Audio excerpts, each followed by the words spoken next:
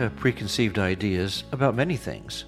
For example, what picture is hanging in your mind about what it means to be a disciple maker? What is a disciple maker? The idea of a disciple maker is often felt to be beyond the ordinary person's reach. But is it really? Hi, I'm David Dennis with the Kansas Communities Ministry. In this second of 5 sessions with Bill Mowry, author of Ways of the Alongsider and Senior Navigator Staff, we learn of different pictures of a disciple maker that may hang in the minds of people. But what is a realistic and biblical picture that we can develop? In your book, you talk about the idea of pictures hanging on the wall of your mind, a picture of perhaps a disciple maker. Mm-hmm. And you've explained well how that can be an everyday experience. What do you think the pictures people have hanging in their minds of a disciple maker, maybe some false ideas of what it takes to be a disciple maker, if that makes sense? Yes, maybe I'll take a step back a little bit. That when I, back in the, around 2004 or 5 or so, I began getting calls from churches about, disciple making. And they'd say, hey, we've heard about the Navigators, heard you guys are into making disciples.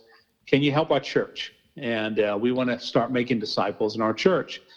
And as I got involved with churches, I began to realize that there was kind of 2 pictures that hung in people's minds. One was that there was a feeling like disciple making is what we pay the pastor to do. This is something that ministry professionals do. And or another picture is that disciple making means that I have to have a teaching ministry. That I stand out front and I teach a class. It's another picture of a disciple. Or another picture is that disciple making is so complex that I can't do it. And the corollary is that's why I leave it to the professionals. But sometimes in our books and in our training, we can make it kind of complicated. I mean, one popular disciple making book has 32 topics that I need to disciple somebody in. And they outline the topics at the end of the book. And I thought, I can't even disciple myself in 32 topics. How am I to do that with somebody else? Right. So my goal was, how do you, as I call it, deprofessionalize the Great Commission and then make it simple enough that anybody who is walking with Christ and has a heart to help people, that they could get involved in that. They can have that privilege of investing in another life.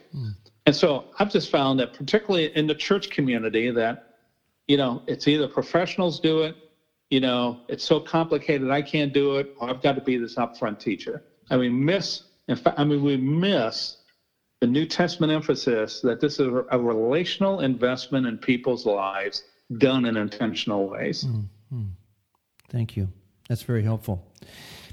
Our podcast is called Making Disciples Naturally, and that's one of my visions for it is to help people understand that it is possible for everyone to do that, and that the Great Commission is not just given to the, quote, professional Christian, but we can all have a part in that, thankfully. Before we get into talking about your book, I wanted to ask you kind of some more heart questions of what excites you about making disciples. Yeah, good question. I was initially attracted to disciple making when I was a college sophomore and junior because I was an idealist. I wanted to change the world. That's why I got involved in the peace movement, social justice issues. And I began to see that, this good news about Jesus and helping people walk with him really could change people's lives. And that the sense of what the kingdom is really can, as we bring kingdom values into our settings, that it can change the immediate little cultures that we find ourselves in, little cultures in our neighborhoods, in our workplaces, in our homes. And so that was the immediate thing that kind of really caught my attention, my sense of an idealist and an activist, that I saw that, hey, here's a way that a God-given way to channel my energy and my commitment. I think over the years, probably one of the things that brings me the most joy is when people kind of get it, that you begin to see God change people's lives. And you realize that it's not the basis of your clever techniques and your motivational speeches, but it's something that the Spirit of God is doing. And you and I get to be the channel for that, that we're kind of like God's hands that he energizes and he brings about change in people's lives. And I just think, that's just such a privilege because, it's nothing that I can do. I would say after 45 years with the Navigators, I've concluded I just can't change people's lives. I've really tried, but I can't. But God can, and He wants to use people like you and me to do that. And I think what a privilege that is, and to be able to look back on life and to think, boy, here's men and women that God's used me in, and who are walking for Him and doing things that I could never do, or I would never be able to do. But because I spent a little time investing in their life, it releases them to just to do some really exciting things with God. And I would say those are some of the things that just motivates me for why I want to be involved in making disciples. That's great. You mentioned in your book that you asked God for something to occur every year in your life. Can you relate a little bit about that and how He has fulfilled that? Yeah, just to tell the story, I was out of college, and I read this book called Hudson and Maria. And Hudson Taylor was the founder of the China Inland Mission back around 1880 or so, and he was he was the first missionary to venture outside of the missionary compound to figure out, how do I contextualize the gospel message? Because prior to that, the missionaries were Victorian men and women who lived in a Victorian English village, who dressed like Victorian people. And they would take these little excursions out to Chinese villages and preach, and then they'd come back to their Victorian little village dressed in Victorian ways. And Taylor realized, hey, if we're going to make an impact, we got to get out and live among people. So he adopted Chinese dress. In fact, he even chose grew what was in the Chinese pigtail, and figured out, I've got to communicate the gospel in that context. And he realized that China's a big country. It wasn't as big as it is today, but it was a big country. And so I think there was 18 political provinces in China. And so Hudson Taylor began praying that he'd have one man in each of those 18 provinces. And that just struck me as I was reading that story about him and thinking about, well, Lord, could you give me one person a year that I could disciple?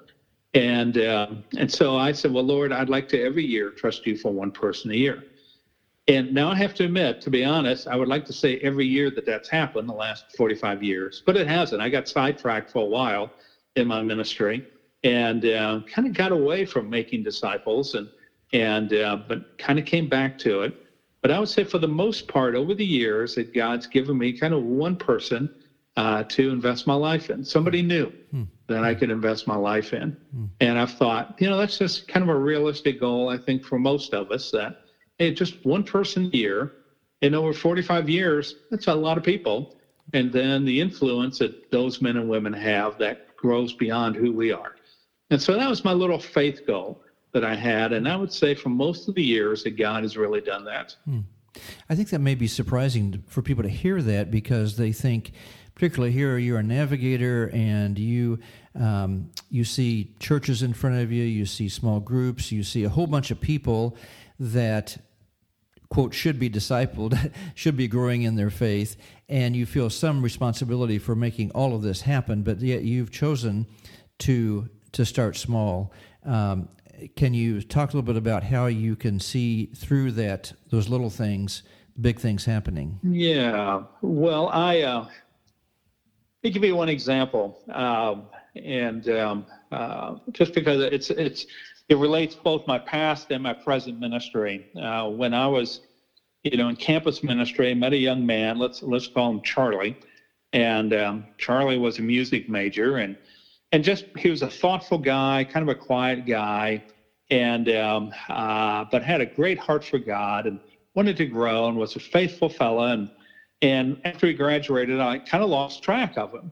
And so about 30 years later, I'm in a church, and we had periodically, Charlie and I, had gotten in touch with one another, but didn't have a whole lot of lengthy conversations together. But I found myself in this church in this training session, and one of the breaks talking to a woman there, and I forget how the conversation came up, but she said, my daughter was helped by a music teacher who'd been involved with the Navigators. I said, really? What's his name? And so she told me his name, and sure enough, it's Charlie. 30 years later, He's in a public school. Wow. He had been helping students for years. Obviously it's a sanctioned time. He did all those things he was sensitive to, Sure. And the church state stuff. And but here he'd been making disciples all these years with taking people, since you kind of got a navigator audience here. He took people through the old navigators, what was called the design for discipleship. That's what he had gone through in college.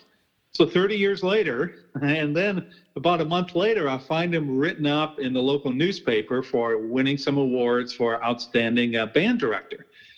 And so, that's just a little example of investing in one person's life, and you don't know what happens to them.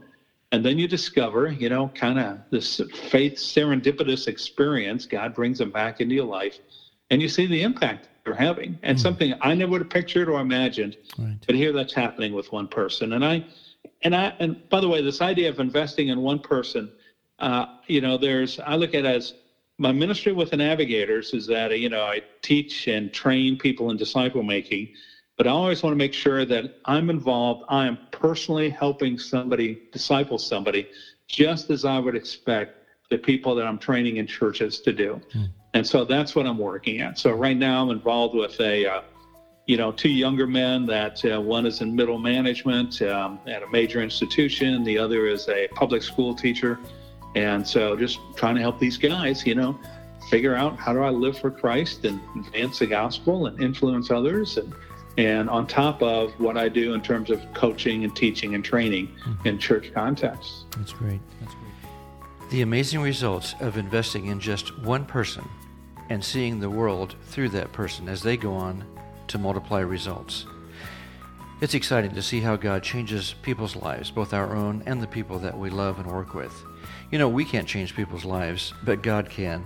Remember Romans 12:2. Do not be conformed to this world, but be transformed by the renewing of your mind, that you may prove what the will of God is, that which is good and acceptable and perfect. That is so exciting to see how He works through His Word and the Holy Spirit to change not only my own life, but also the lives of the people we love.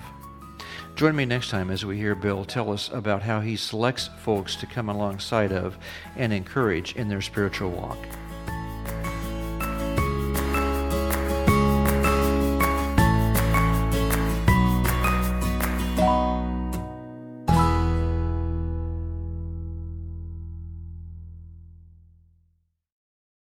The views expressed on this podcast are those of the speakers and are not necessarily the views of the Navigators, nor of the Kansas Communities Ministry. Thank you for listening.